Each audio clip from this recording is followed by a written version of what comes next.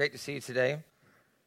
I want to talk about leadership, specifically servant leaders, because we have a problem in our world and in our country where we have people that are selfish leaders. Doesn't mean that they're servant leaders. And when you don't have the right type of leadership, your family can suffer. If you don't have the right type of leadership within a church, the church suffers. If you don't have the right type of leadership in a government, the country suffers. In a community, you know, leadership is very important. You want to have the right type of leaders. I think for too long, we as even Christians follow the crowd instead of realizing that we're supposed to be the leaders. We're the ones that are supposed to set the pace. We're the ones that are supposed to influence culture into a healthier direction.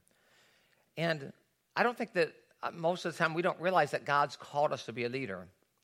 Because in our minds, we think a leader maybe has to have a certain personality, certain qualities that maybe I don't think I have. But leadership is defined by influence. Who are you influencing? And you've heard me say this once before, but leadership is like you're taking a walk. And you might think you're the leader, but if you're taking a walk and you look around, no one's following you, you're not leading. And the way that they follow you is through influence. If you influence people and they start heading in that direction because of your influence, that's what leadership is. So you can see that no matter what your personality is, you can influence people. You can influence your kids. Now you're leading them in a direction. You can influence friends. Now you're leading them in a direction. But a lot of times we don't have the right perspective of what a leader really is. There's 3 reasons why I want to focus on this. One is everything rises and falls on leadership. No matter what good idea you have, if you don't have the leader that has the ability to pull it off, it's no more than a good idea. It will never happen. The best idea in the world is worthless if you don't have a good leader. Look at Proverbs 11:14. Without wise leadership, a nation's in trouble. We need leadership. We need wise leadership. And there is a shortage of servant leaders. Most leaders are self-centered. The difference is sometimes we look at someone and think they're a great leader because of how many people are serving them. But it's the opposite. What's a great leader is you look at how many people they're serving. It's about the person doing the serving. It's not about the person being served. And a lot of times, leaders aren't self-giving. They're not unselfish. They're not being servants.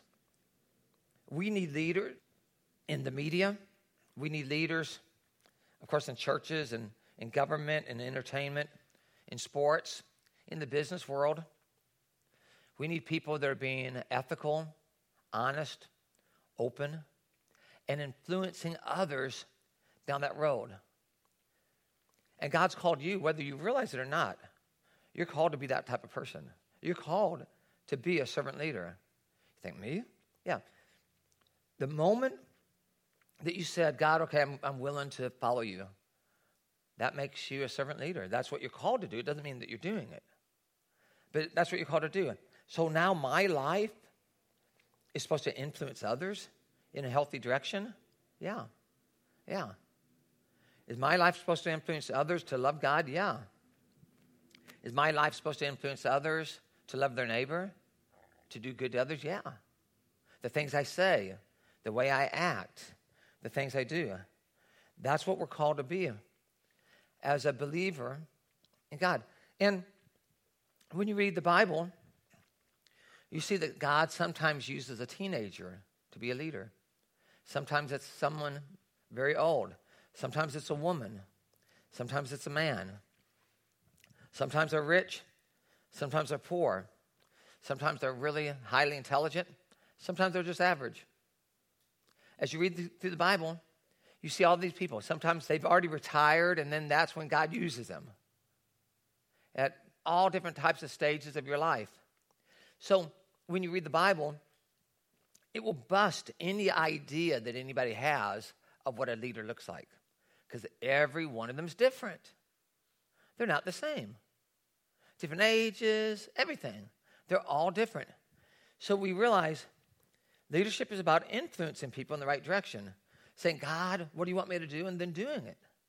We lead by example. We lead by what we say. In Romans 6:13, it says, give yourselves completely to God, every part of you, for you want to be tools in the hands of God to be used for his good purpose. That's what a leader is doing. You're saying to God, okay, I'm giving myself completely to you to be used by you for your purposes. And his purpose is to change the world, to make the world a better place, one life at a time. And sometimes we even fall into the trap, even though we believe in God and we believe the Bible, we'll catch ourselves falling into this trap to think maybe like politics, that's what's going to change culture. Well, first of all, politics in America moves very slowly, and one person can stall something. And you can even pass a law, but it doesn't mean that you've changed the hearts of the people. There's a lot of laws. When I go into other countries, I've been to a lot of third world countries where it's against the law on paper to bribe the police officer. On paper. But when you get pulled over, what you do is you bribe the police officer. That's what everybody does. In fact, you get more in trouble if you don't than if you do. But on paper, it's against the law. But they pull you over and you say, okay, he says, you can give me $40 now, or you have to pay $200 at the court, and so you give him $40. The law says, don't do that, but there's never any punishment for it. You only get punished if you don't do that. He'll be harder on you because he wants your $40. He doesn't want it to go to the state. You can't rely on politics to change culture. That's why God's called us to change the hearts of people, to influence the hearts of where people think, what they do. One of the greatest leaders in the Bible is Moses. God used him to take over 1 million slaves and free them and start a nation. That's incredible. That would be really, really a hard job. God used him, gave him the 10 Commandments, which most laws today, even 3,500 years later, our laws are still pretty much based out of those same 10 Commandments. Moses wrote the first 5 books of the Bible. Why did God choose Moses? Why did God use Moses as a leader? Well, we see some of these things in Hebrews. If you look at the verses, I have them in the notes. They're on the screen. Or if you have your Bible, Hebrews 11:23-27. By faith, Moses' parents hid him for 3 months after he was born because they saw he was no ordinary child. They saw that he was special. They were not afraid of the king's edict. Can you imagine this? Here's what the king said. All Jewish-born boys are to be murdered or to be killed because he was afraid. The Jewish population, they were in Egypt. And what happened is they were getting larger and larger and larger, and he was afraid that they would end up taking over Egypt. So if we kill all the boys, then as the women grow up, they only have Egyptians to marry, and then there is no more Jewish population. It's done. Problem solved. So this is the way he thought. Can you imagine that? Kill all the baby boys. By faith, Moses, when he had grown up, refused to be known as the son of Pharaoh's daughter. He chose to be mistreated along with the people of God rather than to enjoy the pleasures of sin for a short time. He regarded disgrace for the sake of Christ as a greater value than the treasures of Egypt because he was looking ahead to his reward. And by faith, he left Egypt not fearing the king's anger. He persevered because he saw him who was invisible. So there's 4 things in here that you're going to find about him that talk about how we're called to be a leader, how you and I are called to be a leader. To be a leader, God uses, number 1, you must know your identity. Leadership begins with understanding yourself first. How can I influence you? How can I lead you if I don't even know who I am? It starts with your own self-awareness. Coming to grips with my background. Coming to grips with my strengths. If I'm going to lead you, it helps for me to know what I'm good at doing and what I'm not good at doing. So I can focus on what I'm good at doing. I can get support from others that are good in those areas that I'm weak. If you have this idea to be a leader, you have to have things together, you have to be perfect. You're never going to lead if that's the case because nobody's perfect. We all have weaknesses.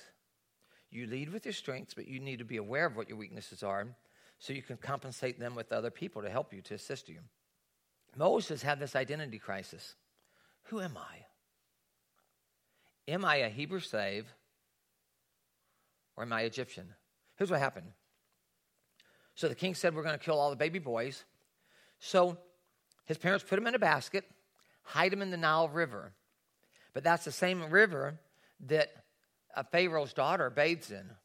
So she goes there to bathe, and she can hear a little baby crying in the reeds over there. So they bring him over, and the Bible says it was a really beautiful baby. And you know what she said? This must be one of the Hebrew babies. They're hiding him so he won't be killed. Oh, he's so cute. I'm going to take him home. And she took him home and adopted him. But he grew up knowing that he was Hebrew, adopted into the royal family. So this was a break for him. So he lives his life raised in the palace of Pharaoh. And now as an adult, he has to decide, who am I? I see all these people that are really my ethnic background, and they're all slaves. But I'm living here in royalty. He wasn't just living like an Egyptian. He was the very best of the Egyptians. He's living in Pharaoh's castle, in his palace. Am I going to pretend to be Pharaoh's grandson and ignore that all my real relatives are suffering? Or am I going to leave fame? Am I going to walk away from fortune, comfort, my career? I'll lose that opportunity to have a pyramid named after me. You know, I'm going to lose luxury. So do I admit, no, I'm really Jewish? Or do I say, no, I'm adopted. I'm Egyptian. If I'm Jewish, I'm going to be disgraced, humiliated. It's a life of misery. What am I going to do? Which one would you choose? Think about that.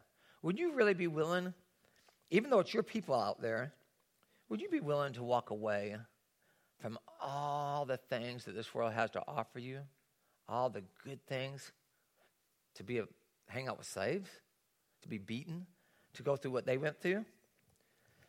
Moses was a man of integrity, and he said, I can't live this lie. I can't live like this anymore. I can't pretend that everything's okay when I know I'm Jewish. I know I'm Jewish. And I know that that's how they're treating the Jews. But because of my good fortune of being adopted by her, I've got the good life. And it was turmoil. It bothered him so bad that one time he went out and he saw the Egyptian slave driver beating one of the Jews, and he killed him. Because that was his breaking point. And then he ends up escaping from Egypt and runs out to the desert for 40 years. And Hebrews 11:24 says, by faith Moses, when he had grown up, refused to be known as a son of Pharaoh's daughter. You can circle that word, refused. He's not willing to be fake. I'm not willing to pretend. I'm going to be who I really am. See, here's the point I'm driving at, is only you can be you. Only you can be you. And God wants to use you in a great way. But he can't use you if you're trying to be like me or trying to be like somebody else. He wants you to be comfortable with, this is who I am. These are my strengths. These are my weaknesses. I'm going to be the best me that I can be, and watch what God does.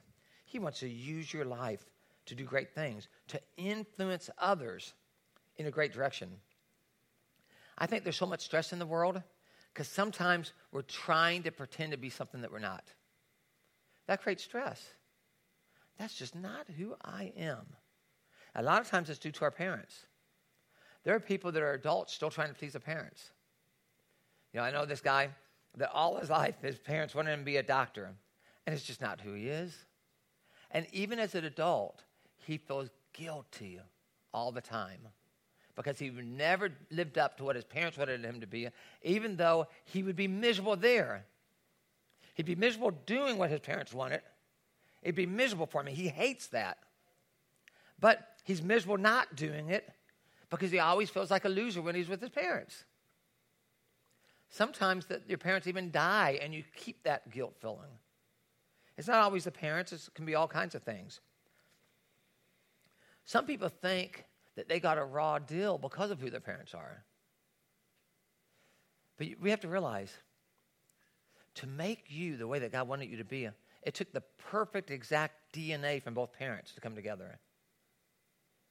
So even if you feel like your parents failed you, those are the two exact people that God needed to be together for you to be here.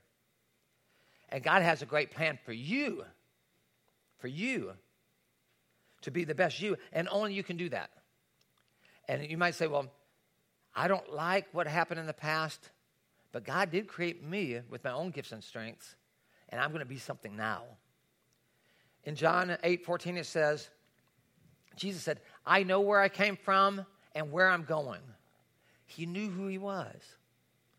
It was clear to him. And we know what type of life he lived. He impacted the whole world, of course, and still does. There's something about knowing who you are so that you can be and live out what you're supposed to be doing and living out.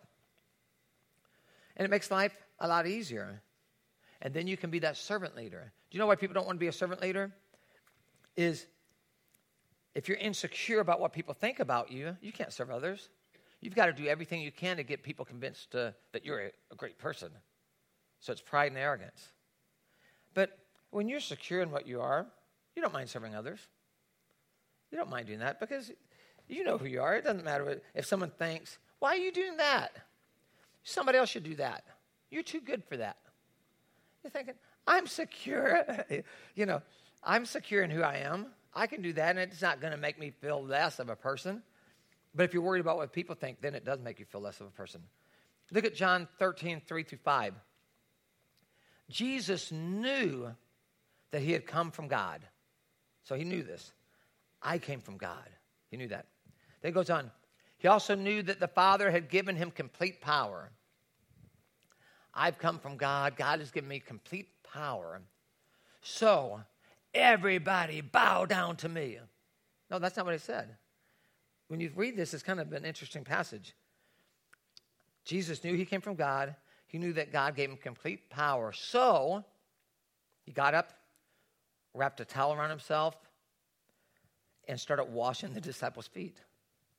Isn't that odd? Wow. Why did he do that? Because he's secure in who he is. That's what it means. He said, because Jesus knew he was from God, because Jesus was so secure in who he was, it didn't bother him to wash their feet. Now, back in those days, they wore sandals.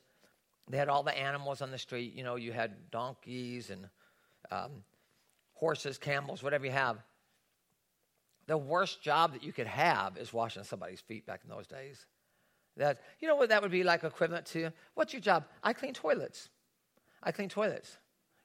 Because cleaning toilets, even though somebody has to do it, and it's not, no one should be ashamed to clean the toilets, but it is kind of a dirty job. And sometimes it's dirtier than on some days than on other days, but it's a dirty job. And if you get paid money to clean toilets, it can be pretty good. But when you have to do this just because you want to, pay me a good salary and let's clean toilets. There's nothing wrong with that. But you understand, he's doing this as a volunteer. He's not getting paid any money, and it's a pretty dirty job.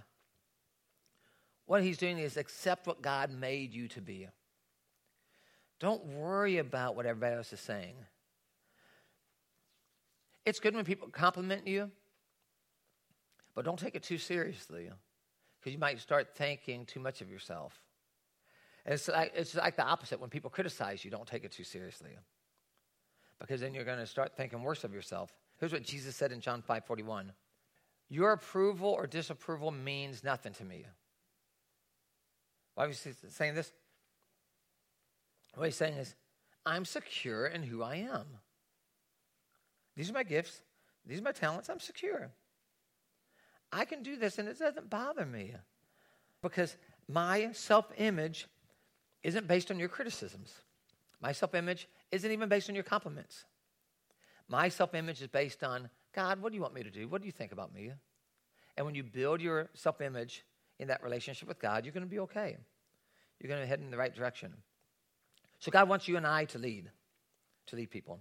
And it starts with us being comfortable with who we are. If I'm comfortable with who I am, I can lead. If I'm not, then I'll not be a good leader.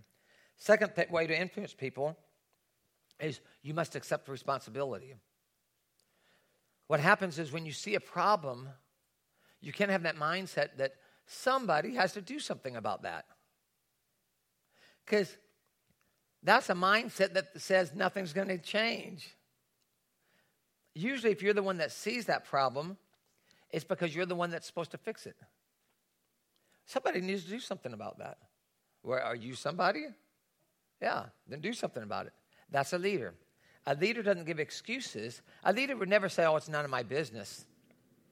It's not my responsibility. No, a leader sees a problem, that he takes responsibility, and he says, let's get this fixed. You initiate change for the better. A leader wouldn't say, I don't have the talent, the time, the opportunity, the money. Because a leader would say, if it's something that needs to get fixed, he would influence people that have the money. Because leadership is influence. He would influence people that have the time. He would influence people that have the opportunity. You might be the leader. Can you imagine you're the leader, you see a problem and you become the leader of that problem and you never get your hands involved in it? Because in your life situation, it's not that you don't want to, but you just can't. Your situation is, I'm working here, I'm doing that, I just can't get to that, but that's a problem. But you use your influence, and through influence, you get the money, you get the people, and you fix the problem. The person that is the leader isn't necessarily the person that does it all, but they influence change for the better in your life and the lives of other people. Proverbs 22:13 says, the lazy person is full of excuses. Ben Franklin said, people who are good at making excuses are rarely good at anything else. So we don't want to be lazy. We don't want to make an excuse. If something needs to change, we want to start thinking, hey, I recognize that needs to change. What can I do to influence that change? Sometimes it is just me doing it. I'll just do it. But sometimes it's not you. You can't do everything, but you can influence this world into a better direction. We're very fortunate. We have a lot to thank God for just being born in this country where you have a lot of freedom. We have freedom of religion, freedom of speech. In some countries you can't just move to wherever you want to live. You have to get permission from the government to say, I want to move from this town to that town, and you have to talk them into why. Can you imagine that? Living like that? Oh, I would love to move over there, but the government said, no, I better stay here. So we have financial freedom. You have freedom to go to school. We just have so many freedoms here. And I think like this. What does God want us to do with our freedoms that he's given us? Look at Galatians 5:13. Don't use your freedom as an excuse to do anything you want. Use it as an opportunity to serve each other with love. God's blessed us in this country with so much freedom that we're in a better position to use our freedom to do something good, to make things better. In other words, God's blessed us with this freedom not just so that I can get a bigger house, a nicer boat, move into that nicer neighborhood. Now, if God's blessing you financially, there's nothing wrong with moving to a bigger house. It's not necessarily a sin. There's nothing wrong with that. But a leader thinks like this. How can I use this freedom that God's given me to make things better? You're a servant leader. You're not just thinking about yourself. You're taking responsibility for problems. In Hebrews 11:25, it says, Moses chose to be mistreated along with the people of God rather than to enjoy the pleasures of sin for a short time. That short time was his whole life. That's what it meant by a short time. He was willing to be mistreated with the people of God to say, you know what, I'm not Egyptian, I'm Jewish. So he's going to be mistreated with them. He's willing to do that than to enjoy the pleasures of sin for a short time, which would have been, that short time would have been his whole life. He chose. Circle the word chose. He's taking responsibility. He's refusing something. He's saying, I am not favorable. But he's not just refusing, he's choosing. He's choosing the right thing. See, sometimes we say, I'm going to get rid of this negative in my life, and that's good. But usually when you take out something, you need to put something else in. And that's what he's doing. He's taking out a negative and he's putting in a positive. Being a Christian doesn't mean I just don't do these bad things. These are bad things. I'm not going to do those bad things. That's not what Christianity is. It's more than that. It's like, I'm not going to do these bad things. Instead, I'm going to use this time to do something good. Because couldn't I be someone that doesn't do bad stuff, but the world's not better because I lived? Think about that. I just don't do bad stuff. Is the world any better because I existed? Not at all. Wasted life. But if I said, I'm not going to do these bad stuff, and instead, I'm going to do something good, is the world better because I lived? Yes. Yes. That's what it means. And that is exactly what he's doing. He's not just refusing the bad, he's choosing the good. When Moses was a baby, God chose him. But when he became an adult, he had to choose God. Okay? And it's the same way with you. You might not believe it or not, but God has already chosen you. That's not even the issue. Has God chosen me? Yeah. That's not the, he's waiting to see if you're going to choose him. God's already chosen you. I want to use your life in a great way. Done deal. When you were even a baby, God had already chosen you. The whole rest of your life is about whether or not you're going to choose God. And say, okay, God, you want to use my life for greatness? Okay, I'm willing. I'm willing to use my gifts and my talents to do something good with my life, to do something worthwhile, to make this world better.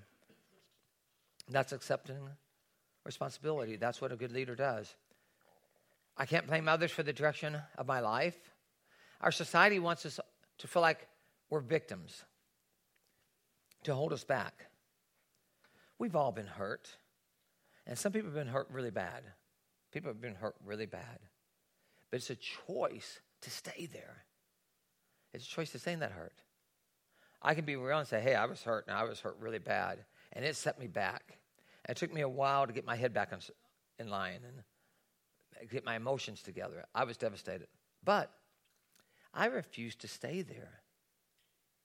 Shame on you for what you did to me. Shame on me if I stay there. So you're not you might have been victimized, but don't stay there. You make a decision. Okay, that happened. I'm going to work through it. I'm going to get healed. And I'm still going to make the rest of my life the best of my life. That's a choice. It's a mentality. In my mind, I choose. The rest of my life is going to be the best of my life. If I don't choose that in my mind, I won't try. If I don't try, guaranteed failure. Guaranteed. So I just choose. I've decided the rest of my life is the best of my life. And that's great for two reasons. If you went through something really bad and your life was really messed up, you get a new start. The rest of my life is going to be the best of my life. It's also good if your life was really good in the past and things were going great. Because sometimes when things are going good, we kind of relax and we start coasting and we want the easy life. What happens when you're coasting? You're always going downhill. Nobody coasts uphill. You always coast downhill. So what it does is if you say, the rest of my life is going to be the best of my life, and things have been going great already, it gets even better. You're pursuing something even better. I think that honors God because you're making the most of your life. Because one day you're going to stand before God, and God's going to say, what did you do with your life? You're not going to say, I coasted. Oh, I hope not. That's not the right answer. Look at Romans 14:12. Each of us will give an account of himself to God. God says, I gave you this personality type. I gave you these different gifts and abilities. I let you go through these different experiences and education and all these life experiences so that you could do something great. And the answer is, Did I choose? Did I choose to make something out of my life that would make an eternal difference in the lives of people? Then number 3, you must set priorities because you don't have time to do everything. You don't. So I say, God, I'm willing to do whatever you want me to do, but I can't do everything. I can't. It's too much. There's too many problems out there. So I have to clarify what's the most important things, clarify my values. What am I gifted at? What is worth living for? What isn't worth living for? Sometimes we do a lot of good things that prevent us from doing the best things. Have you ever found yourself so busy doing something good that you really don't have time to do something great?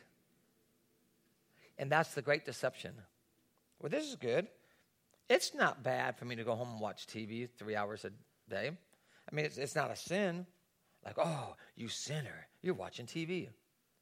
But it could prevent you from being great. It could stop you from doing what God's called you to do because that's a lot of time wasted, or it could be a waste. In Job 34:4, it says, we should choose to follow what is right, but first we must define what is good. Very interesting. We want to follow what's right, but first we have to define what is good. So I have to define, what are my values? If it's not clear in my mind what my values are and what I'm supposed to be pursuing, then how do I know if I'm successful? I don't have anything to measure it by. Like, I first have to seek God. God, what do you really want me to do? I see my gifts and talents. How can I use that for you? And get it very clear so then you know what to say yes to and you know what to say no to. Without values, you won't know what to say yes to. You'll say yes to the wrong things. You'll say no to the wrong things. In Hebrews 11:26, Moses regarded disgrace for the sake of Christ as a greater value than the treasures of Egypt because he was looking ahead to his reward. You can circle the word regarded. He made a value judgment. He's evaluating his life, and he's saying this is worth living for and this isn't. He was looking ahead at eternal things. He wasn't thinking short term. He was investing his life in things that really made a difference. What are the values? I think when you're thinking about values, it's helpful to think of what are the values of this world, because it's too easy for us to fall into those values. If you look at the values of the world, I would say it's, prestige or popularity. I want people to look up to me. I want status. I want to be envied. People live for those things. I mean, that's what they want. Or pleasure. I want to feel good. I want to have fun. It's all about living for pleasure. Possessions. I want to be wealthy. I want to be rich. I want to have that car. I want to have that house. People live. That's the world's value system. That's what they live for. The Bible calls it the lust of the eyes, the lust of the flesh, and the pride of life. He says that's the values of the world. It's what are my eyes lusting for? What is my flesh, my body lusting for? And pride. What makes me feel like I'm better than other people? And those are the same temptations when Adam and Eve were tempted in the garden. Those are the same temptations in that story that they were tempted with. The lust of their flesh, the lust of their eyes, the pride of life. When Jesus was tempted in the wilderness, it's the same 3 temptations that he had. And then any advertisement that you see, any advertisement, you can't find one advertisement that doesn't have something in there about the lust of your eyes, the lust of your flesh, or pride. Something, it's very hard to find advertisements like that. In fact, recently, I've been seeing more and more advertisements coming out that are trying to say, you buy this product, and this amount of money is going to help get water to these people. I thought, what a change. 10 years ago, I don't ever remember hearing something like that, unless it was some sort of Christian advertisement. But I'm talking about just in the secular world. You're getting more and more stuff. The values of the world are starting to realize that people want something more than just self-centeredness. People are starting to say, hey, let's have some ethics. Let's have some morals. Let's take our wealth and use it to really help people that are, walking 3 hours to get water and walking 3 hours back. Can't we do something about that? So there are getting more and more things being advertised like that. And that's exciting to see how the world's changing. I think that's influence from Christianity. That's influence from the Bible. The Bible's been speaking about this type of thing forever. And now it's getting through, and it's getting to the hearts of people. Moses decided to fulfill God's purposes, and that was more important than his popularity. And he was the heir of the throne. He's a celebrity. He had great power, but fame doesn't last. Fame doesn't last. You know, if you live for fame, it's going to let you down. One minute you're a hero, the next minute you're a zero. So that's not where you're going to be happy. Next, when you look at him, we see that loving God's people was more important than pleasure. Moses traded that royal lifestyle to hang out with slaves. People are more important than pleasure. And he lived by that. We also see that Moses felt like having God's peace was more important than possessions. Because he had everything. He had the wealth of Egypt. He's in royalty, and he gives this up. Moses gave up everything that Americans live to get. Have you noticed that? Moses gave up everything that we try to live to get. You know, these possessions, these, being important, pleasures. Because we want more money. I want more comfort, more fame, more respect, more status. And Moses rejects all of this to do what he thinks is right. What motivated him? It was his perspective. He was looking at the bigger picture. He was looking at God. If you look at the world, you're not going to get that perspective. He's looking at, God, what do you want from my life? Look at Philippians 3:8. This is Paul. And he said, yes, everything else is worthless when compared with the priceless gain of knowing Christ Jesus. As great as those things might seem, the American dream to get this and to get that, they're worthless compared to that relationship that you get with Christ. It puts things in perspective. Sometimes our lives get out of sync. You know that God loves you so much that he'll allow you to go through a really hard time to get your act together. He'll allow you to suffer if that's what it takes for you to get your eyes back to God. Like I can be so busy that I don't have time for God. So I'm going. And then I get in a car accident and I'm in the hospital. Now all of a sudden I'm like, God, I need help. All of a sudden when we're sick or hurting, we start praying to God. I need your help now. God will allow bad things to happen to you if it means saving you from yourself. But you don't have to go through that route. You don't have to go through a storm in your life in order to have values. Why not have values now and not have to go through something bad to get your wake-up call and say, my life's out of order, I've got to get it together. Number 4, you must focus on eternity. Leaders are long-term thinkers. They're thinking about the eternal difference. In Colossians 3:1-2, it says, set your sights on the realities of heaven where Christ sits. Let heaven fill your thoughts. Do not think only about things down here on earth. He's saying, have an eternal perspective. There's traps that you'll fall into if you don't do this. One is discouragement. Because you'll look at the problems, you get overwhelmed. People criticize you, and then you get discouraged. And the other one is pride. Like I said earlier, you start listening to what people say about you if it's good stuff, and then you become prideful, arrogant, and then you start thinking, I deserve these pleasures. I deserve these possessions. I deserve this prestige. Instead of realizing, these are gifts from God. These are gifts from God. Not because I deserve them, but God just loves me, and I can use them for good. For my good, there's nothing wrong with that.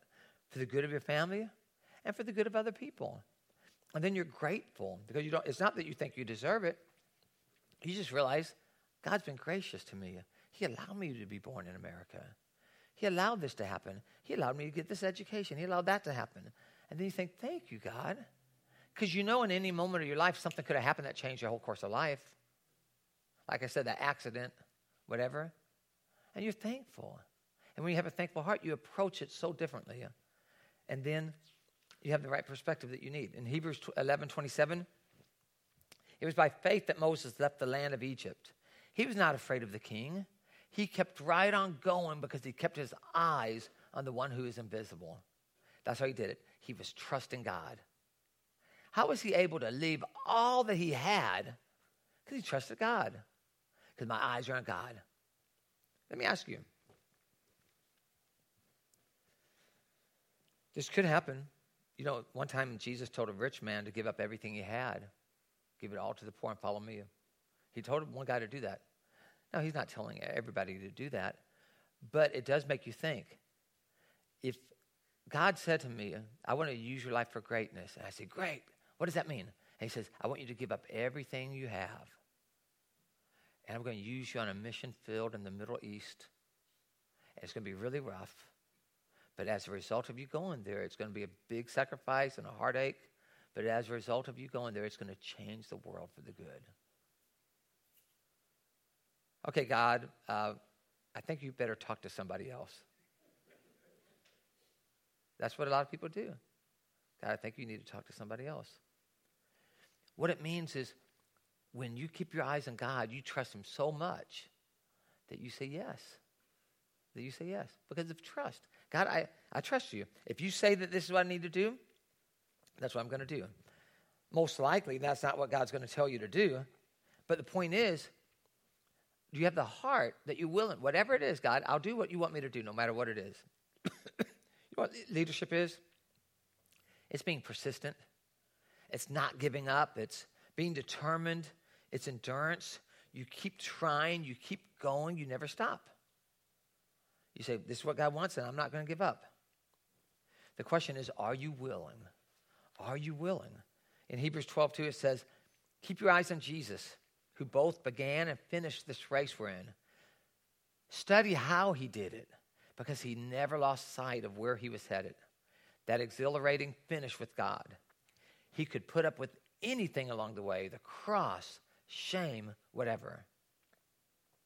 Keeping their eyes on Jesus. It's like you're in a race, and you're keeping your eyes on the finish line, and you're not going to stop till you get there. And even if you fall down, you're going to get back up as fast as you can, and you're going to keep going. You're going to keep believing. You're going to keep running ahead. How do I start? How do I really start being the leader that God wants me to be? There's only one way. God, this is my life. I'll do whatever you want. Whatever. You can't say this. God, tell me what you want, and I'll decide if I'm going to do it. You know what that means? That means he's not the leader of your life. You're still trying to be the leader of your own life. There's only one way. You say, God, I'm surrendering.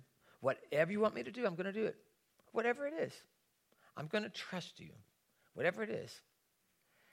And once you do that, once you start looking at your gifts and your heart's passion, because God wired you this way, and your abilities and the personality type that you have and the type of experiences that you've had, you start finding out it's not that hard to start discovering what God wants me to do, because he's probably already given you everything you need. I'm good at doing this. I'm good at art. You know, whatever it is. You can use art for God. I'm good at art. I'm good at music. I'm good at this. I'm good at that. Whatever it is.